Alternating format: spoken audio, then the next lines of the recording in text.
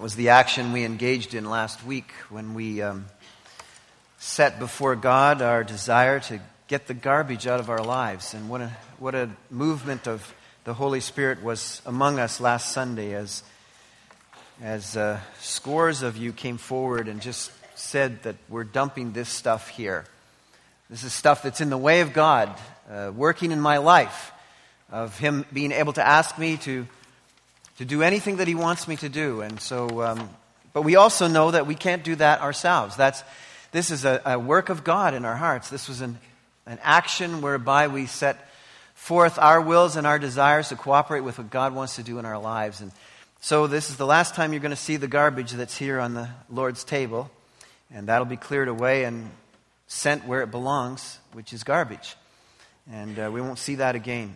But God is working away in your lives. And I'm praying for you, praying for myself, that those things that are in the way of God, whether it be sin or distractions or things that occupy our time, will be moved out of our lives so we can be fully engaged in Him. And by the way, tonight, come on back tonight, we'll celebrate the Lord's table together. And we'll talk about the way to a clear conscience. I'm not sure we've really embraced or understand what God has given to us in Christ by salvation. It's an amazing thing, and we'll look at that tonight. Let's pray. Our Father and our God, we ask now that you would guide us into truth. Your word is truth. And I pray, Father, that you would move in our hearts in response. Lord, we have been singing to you and declaring to you by testimony all that you've done for us, and what can we do? What appropriate thing can we do but offer our lives to you as a hallelujah, in every way praising the Lord, when we hurt and when we're happy, when we are in difficulties and when we are at top of the world, when we are perplexed and when we see the way forward. Whatever the situation, Father, that we find our hearts and our emotions, it is our desire that we would be a hallelujah, because you have done so much for us. So, our Father, I pray that we would fully engage now in the work that the Spirit of God wants to do in our lives through the Word of God. For I ask it in Jesus' name. Amen. My favorite way to get where I want to go now is the GPS way. I am so in love with my GPS. I've told you this before, but I just have to say it again because it's just become, next to my wife, the new love of my life. And I just love it because it just gets me to where I want to go, and I'm really excited about it. In fact, you know that if you have one of these things, when you plug in the directions and all that, then it asks you not only where do you want to go, but how do you want to go there? And I like that too, because it has like the fastest way, which is of course the way I pick always. But there's also the shortest way, or you can avoid motorways, or you can walk the walking way. Would I ever consider that? Of course not. I would never consider the walking way. The smell the roses kind of way, you know? And then there's would you like to avoid the toll way? I always choose that, of course, because I'm cheap. But that's what I love the GPS. It talks to us about how to get where to go and how to get there, and in what fashion, what way we want to get there. Well, there was one day when Jesus was speaking of a destination to his disciples in John chapter 14, and he was speaking of the destination to the Father's place. I want to begin with a mini series with you this morning, leading up to Easter Sunday, which is coming quickly, of the declarations that Jesus made of himself, in particular, found in John 14, verse 6. I am the way, I am the truth, I am the life. Today I want to talk to you about I am the way. He said to his disciples, I am the way. He said, there's a place where I'm going, and I'm going there, and I'm going to take you there, and you know the way. And Thomas said to him, we don't know the way. And I want to pick that up at the scriptures in John chapter 14.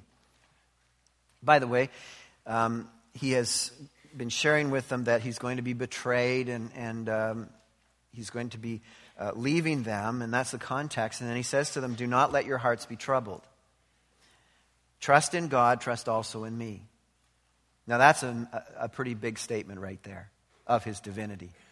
Trust in God, trust also in me. None of us would say that. We wouldn't walk up to somebody and say, trust in God, and in the same way, trust in me. We would never say that. In my Father's house are many rooms. If it were not so, I would have told you. I am going there to prepare a place for you, and if I go and prepare a place for you, I will come back and take you to be with me, that you also may be where I am. You know the way to the place where I am going." Thomas said to him, "Lord, we don't know where you are going, so how can we know the way?" Jesus answered, "I am the way, and the truth, and the life. No one comes to the Father except through me. If you really knew me, you would know my Father as well. From now on, you do know him and have seen him." Now another disciple by the name of Philip said, "Lord, show us the Father, and that will be enough for us." Jesus answered, "Don't you know me, Philip? Even after I have been among you such a long time, anyone who has seen me has seen the Father. How can you say, 'Show us the Father'? Don't you believe that I am in the Father, and that the Father is in me? The words I say to you are not just my own. Rather, it is the Father living in me, who is doing his work. Believe me when I say that I am in the Father, and the Father is in me." This is God's word. I want to stop right there this morning. And we are thankful for God's word. Jesus stands before his disciples and he says, "I'm going to a place. I'm going to take you with me, and you know the way." Now, if he's going to take us to some sort of place, we might be inclined to think, well, then why do we need to know the way at all? Like if I tell you, look, I'm going to come and pick you up and take you somewhere, what would you say? You would say, well, I want to know exactly all the details of where you're going to take me. Probably not. You just say, okay, fine, whatever. We might be looking for Jesus to say, look, and don't worry about it. I got it covered. I'll be back for you in about 75 years, and everything's fine. But he didn't say that. There must be some sort of engagement with the way that he's talking about. It must be some sort of part we are playing or role we have with respect to this, the way that Jesus is talking about here. And thinking about direction only, because that's where Thomas' mind was fixed, he says to Jesus, we don't know the way. Like, have you got a GPS for us or something like that? And Jesus says to him, "I am the way. I'm it. I'm the divine GPS. But more than that, I am the way, a particular type of way, a definite article way, the way." There's more to this, Thomas, than what you are thinking. Now, there is a culture way. There's the culture's way. If you look around you, the people you work with, the people you live near, maybe some people in your own family, they seem purposely oblivious to this thing that Jesus is talking about, the way.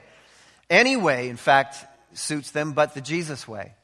And of course, that's prophesied in Scripture. In Isaiah 53:6, it tells us that we all, in fact, at one time, all of us and many around us still have gone astray.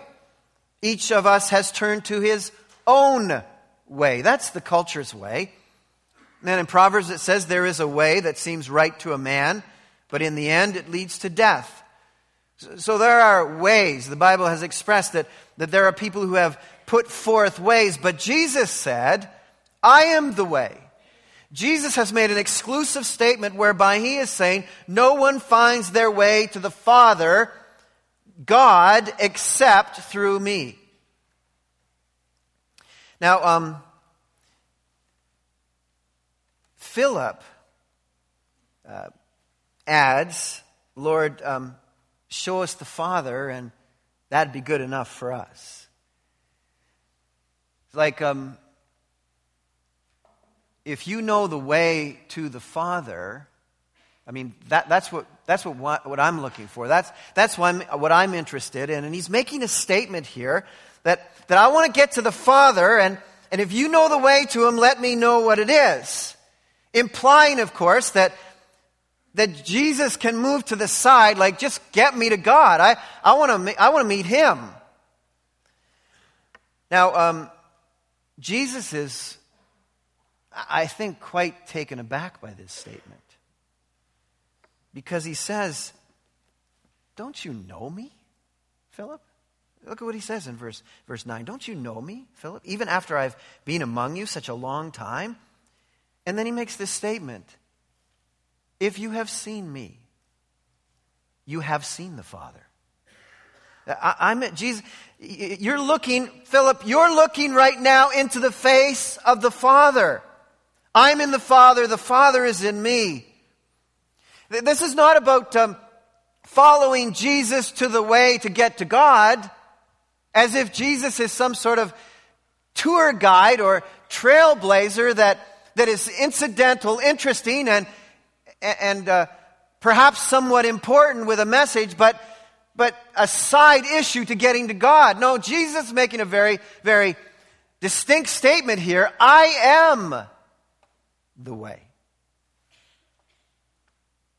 If you've come to me, Philip, you have arrived at the destination. That's the statement he's making here. He's talking about the Jesus way. He is our Savior, not just the way to the Savior. In John chapter 4, verse 42, where Jesus had just been talking to the woman at the well, and she had gone and shared with her whole village about Jesus. And then they come back and they say to her, "We no longer believe just because of what you said. Now we have heard for ourselves, and we know that this man really is the Savior of the world." That's an amazing declaration, because only God saves. But the people of this village have made a statement. He's not the man who's taking us on the way to the Savior. This man really is the Savior. In further on in the Scriptures, in John 10, verse 3, 4, and 10, it is his voice, Jesus' voice, that summons his people. It says there, he calls his own sheep by name. He leads them out.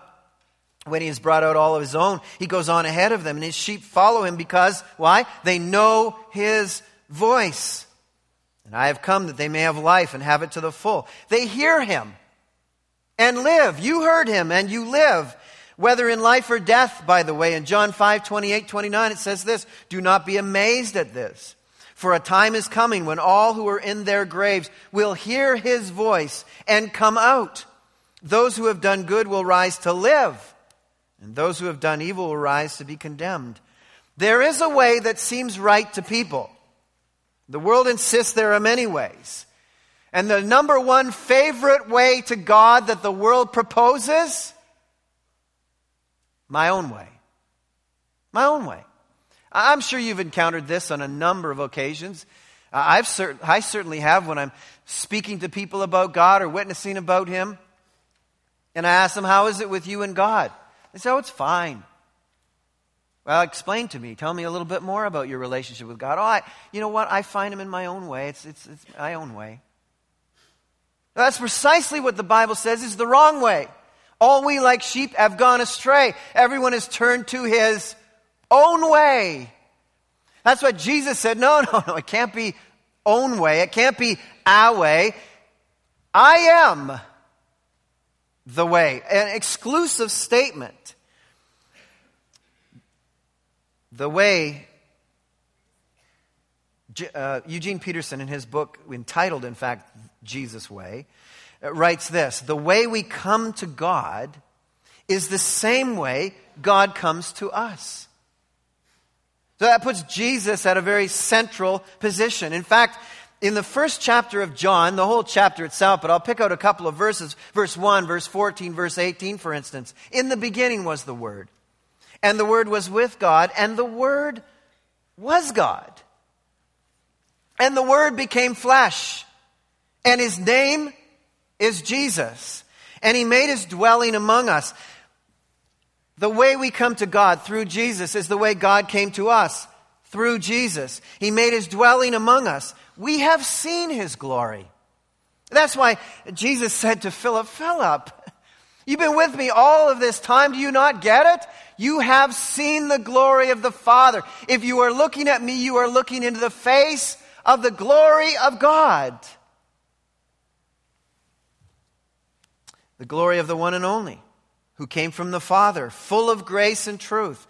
No one has ever seen God, but God, the one and only, who is at the Father's side, has made Him known, or has literally fully explained God to us. So Jesus is basically saying, No, you can't have God without me. Because that would be like saying that you can have God and exclude God at the same time. So, the way we come to God is through Jesus. It's the Jesus way. But there is, by the way, a starting point to this way, the Jesus way. In Mark chapter 1, verse 15 through 17, the time has come, he said, Jesus said. The kingdom of God is near. Repent and believe the good news. Come, follow me, Jesus said, and I will make you fishers of men. The starting point to the Jesus way has three elements to it from Jesus' own words. The first is repent. Repent means a decision to turn from the direction, your own way, the way you are going, turn and go a different way. It is a decision of the mind and the heart to make a 180-degree turn. A decision to leave your present way, which results in a change of life direction. That's repent. But secondly, he says you must believe.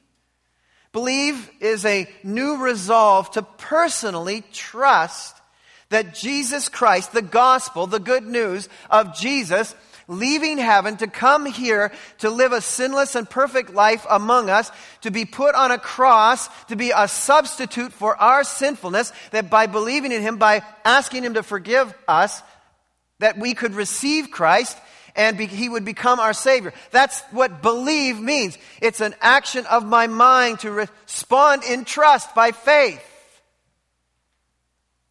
And there's a third action, he says, which is follow.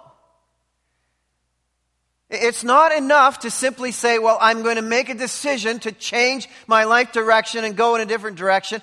It's not enough to say that I believe and trust that Jesus Christ is the Savior and is my Lord. It requires that I follow through in the direction by obedience to the things and the ways that Jesus is teaching us.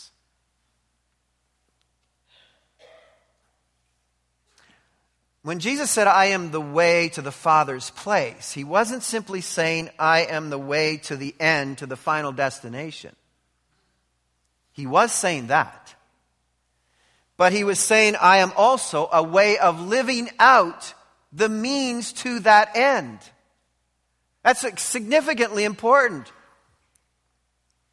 And I want to share with you the way that Jesus is the way to live out our lives.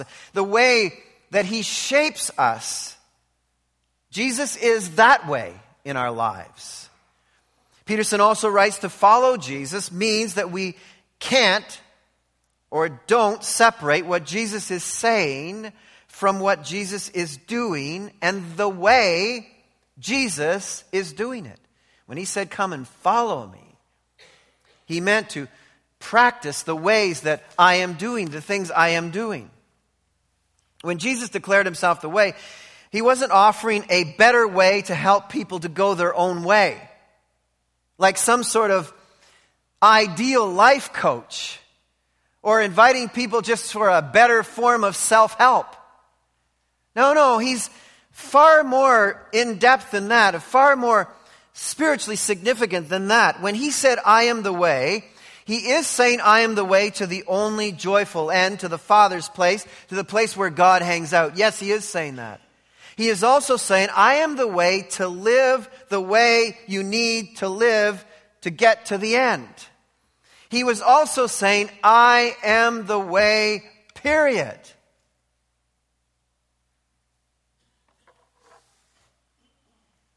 Now that has implications and ramifications for people who say, oh yes, I believe in God, but I have no interaction with Jesus.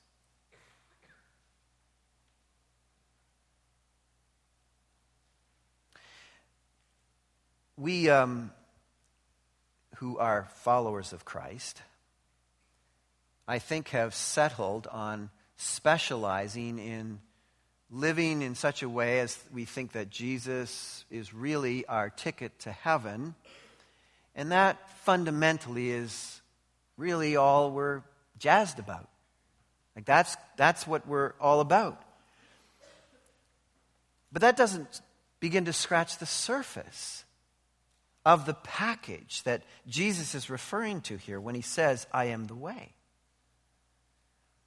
Now, particularly those around you who are not enamored by the idea that believing in God is enough, say, well, the Jesus stuff, I'm not engaged in that. I don't understand that. I don't see why I have to be involved with that because I believe in God. God keep our land glorious and free, right? That kind of God relationship. So some are saying, well, Jesus may have been declaring that he's the way, but I need to hear it from God himself. I'm hearing it from, you say your Jesus says that. You say it's written in the Bible that Jesus said that, but how should I know that that's what God thinks? Well, it was at his baptism, at the baptism of Jesus in Matthew chapter 3. In fact, all of the Gospels, but in particular I'm referring to Matthew chapter 3, where who he is declared by the Father. It was at his baptism when a voice from heaven said, "This is my Son, whom I love.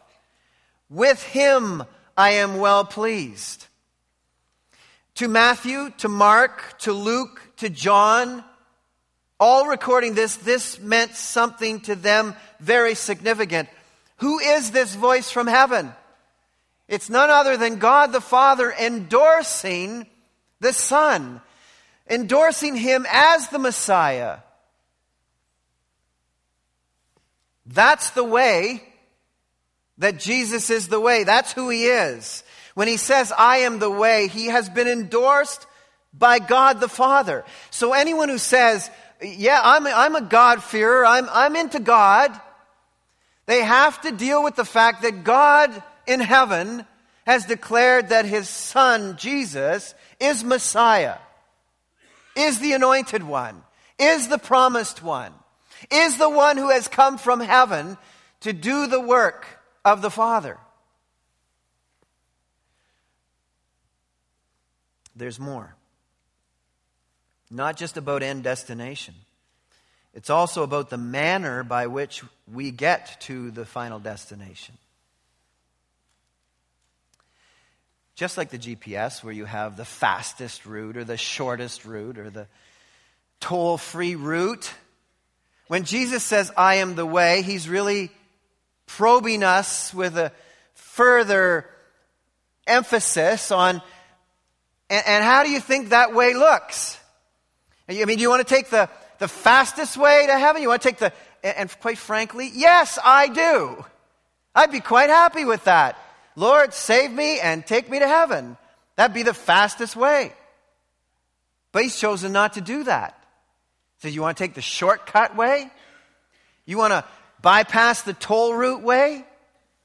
You want to take the walking tour way? And I said to you already, no, I don't want to take that way. Well, I think Jesus wants us to take that way. When he says, I am the way, he wants us to walk with him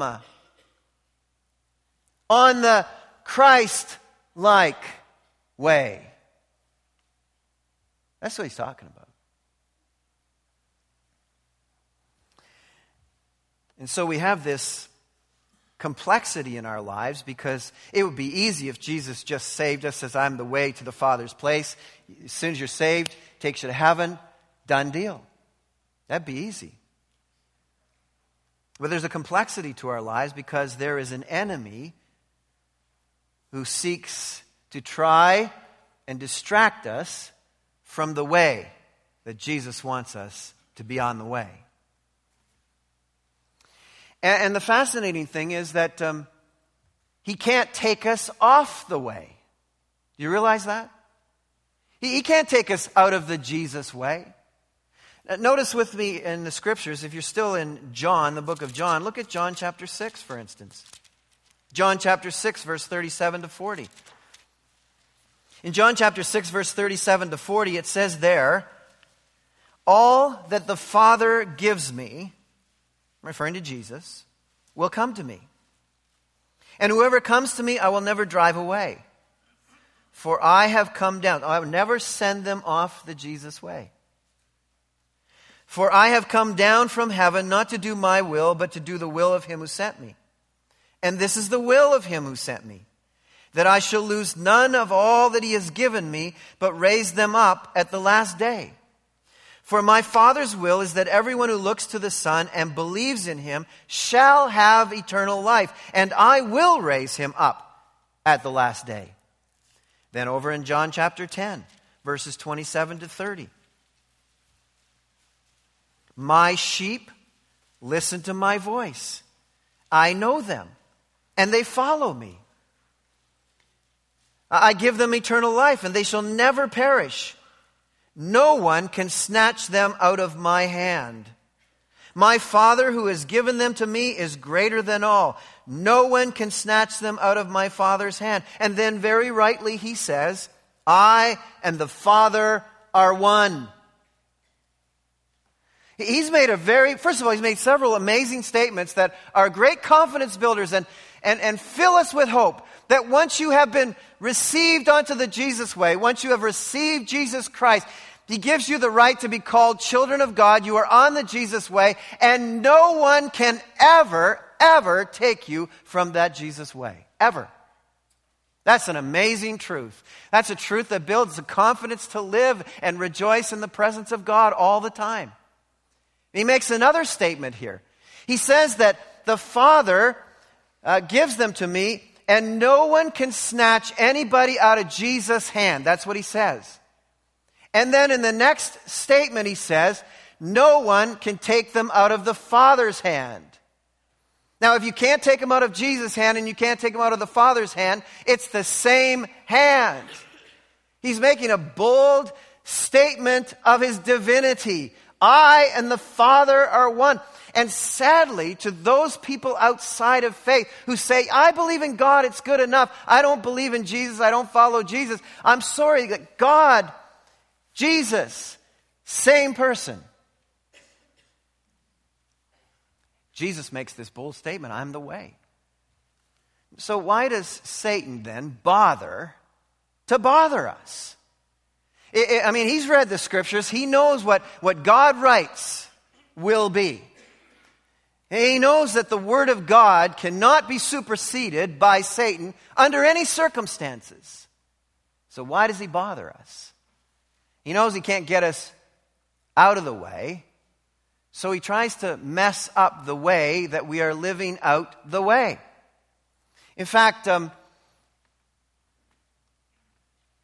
it is recorded for us that immediately following the baptism of Jesus, Jesus was led out into the wilderness to be tempted by Satan.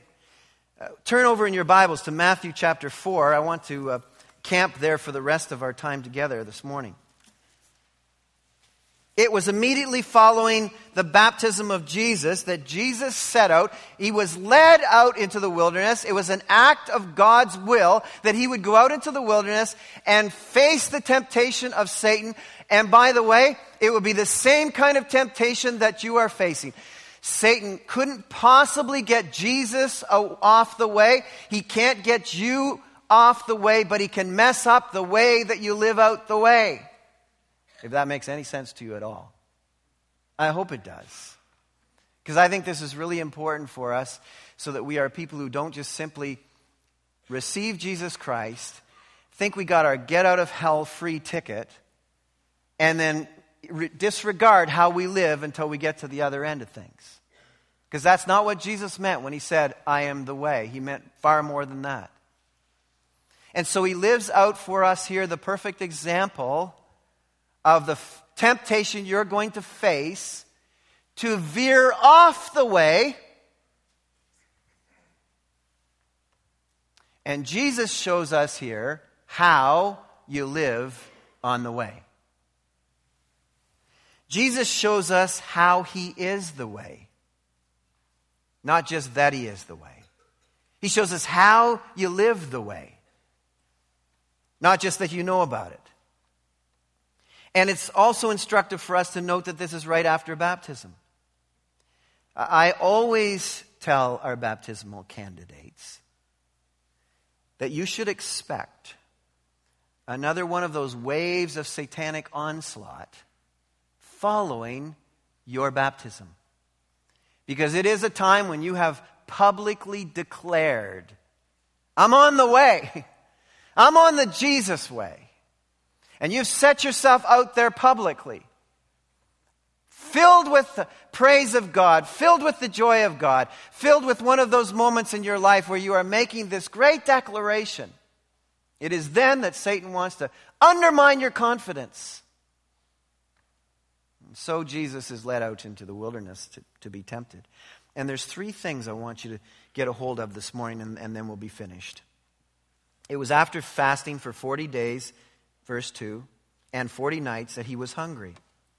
And this is the first type or way or method that Satan employs to try and get you off the way.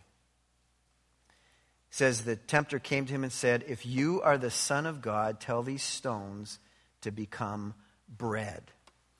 Here's what I want you to do, Jesus, Satan says. I want you to limit the way. I want you to make the way all about meeting physical needs. That'll really attract people. They'll really like it. It'll really be something that they get gunned up about. I want you to make the way about meeting needs, physical needs. You've been hungry for 40 days. It's time for you to turn that stone into bread. To reduce the way that Jesus is talking about to consumerism.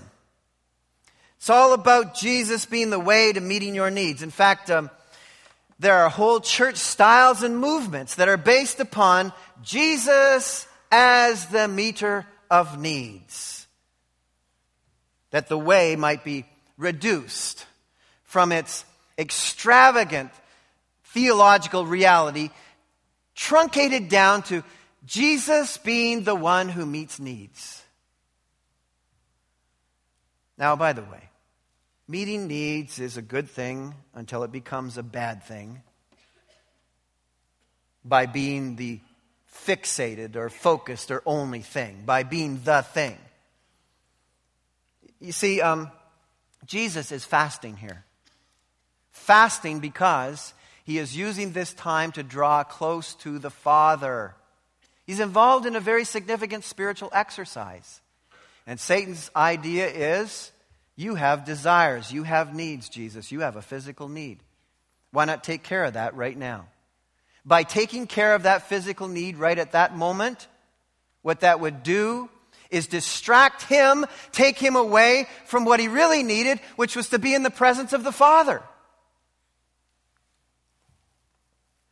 It would become a self-desired need, which is normal. It's a normal human need. From a cultural perspective, it's a culturally desired need to eat.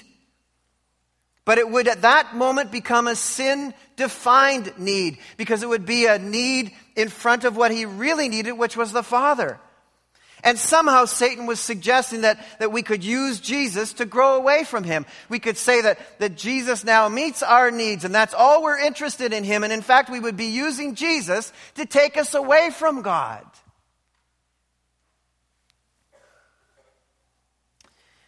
And what's Jesus' response? People don't live on the meeting of their needs only. That's what he says. Man does not live on bread alone, but on every word that comes from the mouth of God. They live when their needs are shaped by me. Because after all, Jesus Christ is the living Word. And so he says that their lives are shaped when they are met in me. I am the way. I am your need. The Word of God. This is the Scripture way. Jesus says, no, look at, yes, there are physical needs. But the Jesus way is first and foremost the Scripture way. Well, not having any success with that, Satan moves on to his next idea. Verse 5, he takes him to the holy city, be Jerusalem, had him stand on the highest point of the temple. If you are the Son of God, he said, throw yourself down, for it's written, he will command his angels concerning you, and they will lift you up in their hands so that you will not strike your foot against a stone.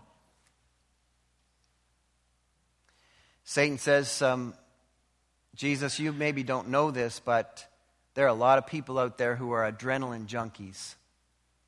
I mean, they're looking for the spectacular, they're looking for the amazing, they're looking for the marvelous. They want a spectacular Jesus. They want a miraculous Jesus. They're only looking for the next exciting moment. They want the Barnum and Bailey Jesus. So find as many ways, Jesus, as you can make yourself exciting. Jump, Jesus, jump. It'll be very memorable. Is it not true?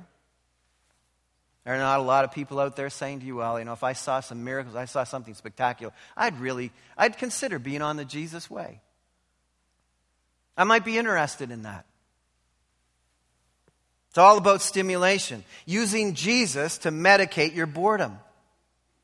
And let's face it, many of us are amusing ourselves to death.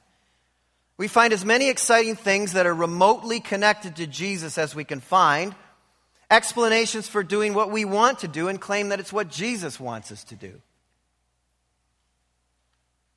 And then we tack on, I've prayed about it. Really? Or are you rather sharing your presumption with God? And God wants you, Satan says to Jesus, to do the swan dive to test his 911 rescue program. That's what he wants. You ever notice that Jesus doesn't seem to cooperate with the cheap Christ souvenirs that we try to cram into our lives, or the Ringling Brothers spectacles? Nor will God be some sort of trained seal to spark life into our lackluster, faithless Christian experience. That's not how he is the way. No command performance for sagging or skeptical faith. That's not how he's going to be the way. And if you thought that was what the way is, you're sadly mistaken. See, Jesus answers him and says, it is also written, verse 7, do not put the Lord your God to the test. The way that Jesus is the way, and the way that he wants us to live out the way, is with the kind of faith that believes and trusts in Jesus Christ in the dark moments, in the tough moments, in the non-spectacular times, in the non-miraculous moments, in the most of our lifetimes. He wants us to have something that's about a deep, abiding trust in those long, dark stretches of the hard and the mundane. That's the way. It's the faith way. The Jesus way is the way of trust, not test. We don't gain our confidence in God by throwing out to God all the time, look, if you do this, then I'll believe in you. If I can jump off this and land on my head and I'm still alive, I'll be okay with you. Because your angels are going to be given a responsibility for a 911 rescue. And if you do that, then I'll believe in you, I'll trust you, I'll give my life over to you, I'll get rid of some of this garbage in my life. That's not going to be the Jesus way.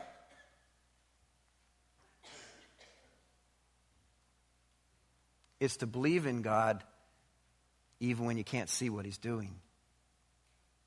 It's to believe that he won't leave you or forsake you because he said he won't.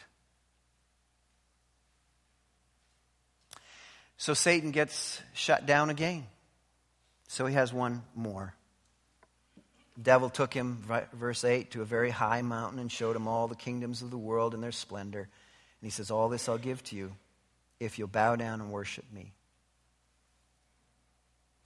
The third and final attempt is the selfish way. Jesus wasn't going for the stuff way. He wasn't going for the stimulation way. And now Satan puts before him the selfish way. Jesus, look it. Why don't you just do a shortcut? I'll give you all this stuff, which is rightfully Christ anyway. I'll give you all this stuff. all you have to do is bypass the cross. I'll give it to you right now. Be painless.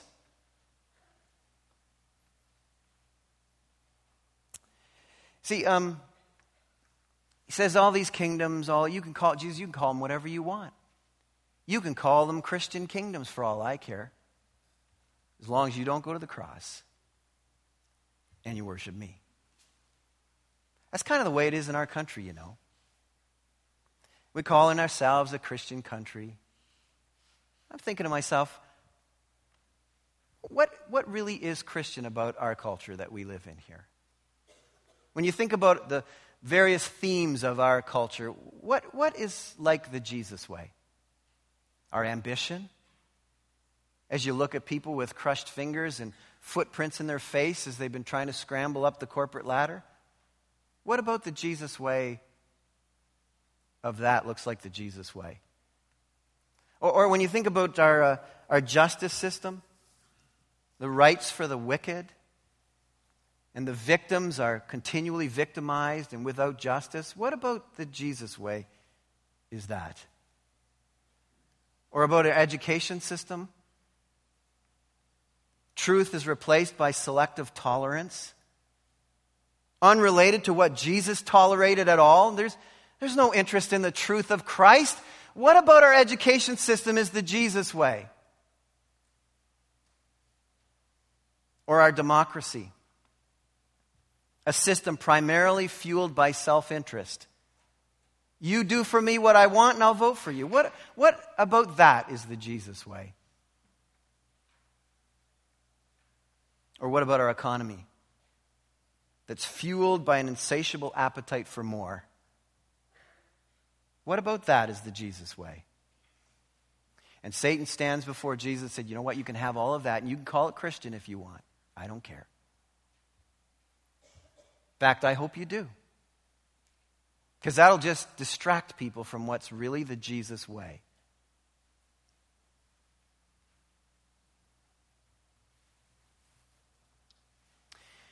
And Jesus' response to Satan was, get away from me. Get away from me. We're not bypassing the Jesus way. It's the Spirit-filled worship way. The Jesus way is the way of worshiping and serving God and serving Him only. The Jesus way is setting aside myself that I might have Him.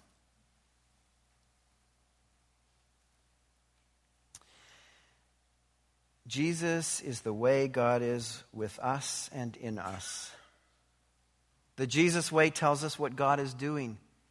He saves and He heals and He comforts and He touches and He rescues and He judges wickedness and He brings justice. He provides and He forgives. That's what Jesus meant when He said to Philip, you don't get it when you're looking at me, you're looking at the Father. That's what this I am the way really means. It's a way of living. It's a way of being with God for eternity. It's a way of living right now. I must confess that most of my life I've really only thought, when I heard that phrase, about Jesus as the way home. I never really thought, as I looked deeper in the study, that He was referring to the way of living now. A far more robust way.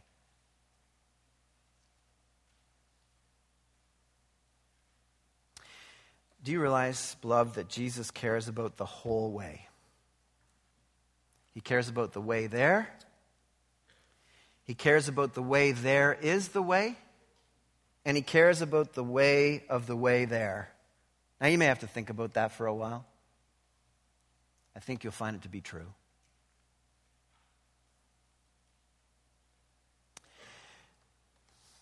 Dorothy Day, in her book, The Long Loneliness, said this: all the way to heaven is heaven because He said, I am the way.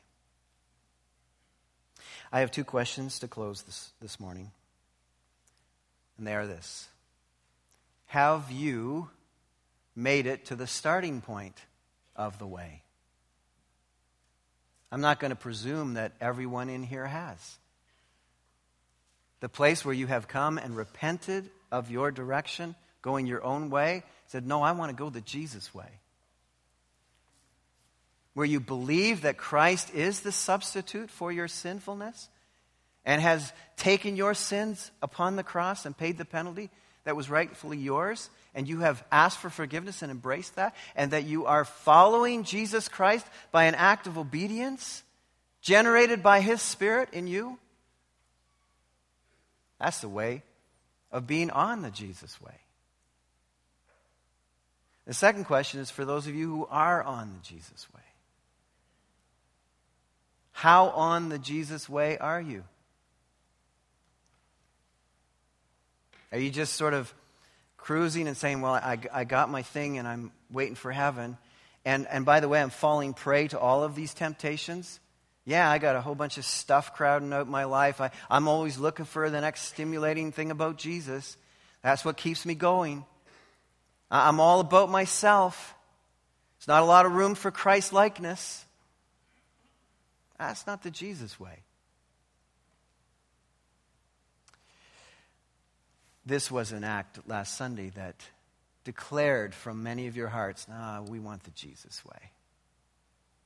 That's what we want. I'm praying that for you. Father,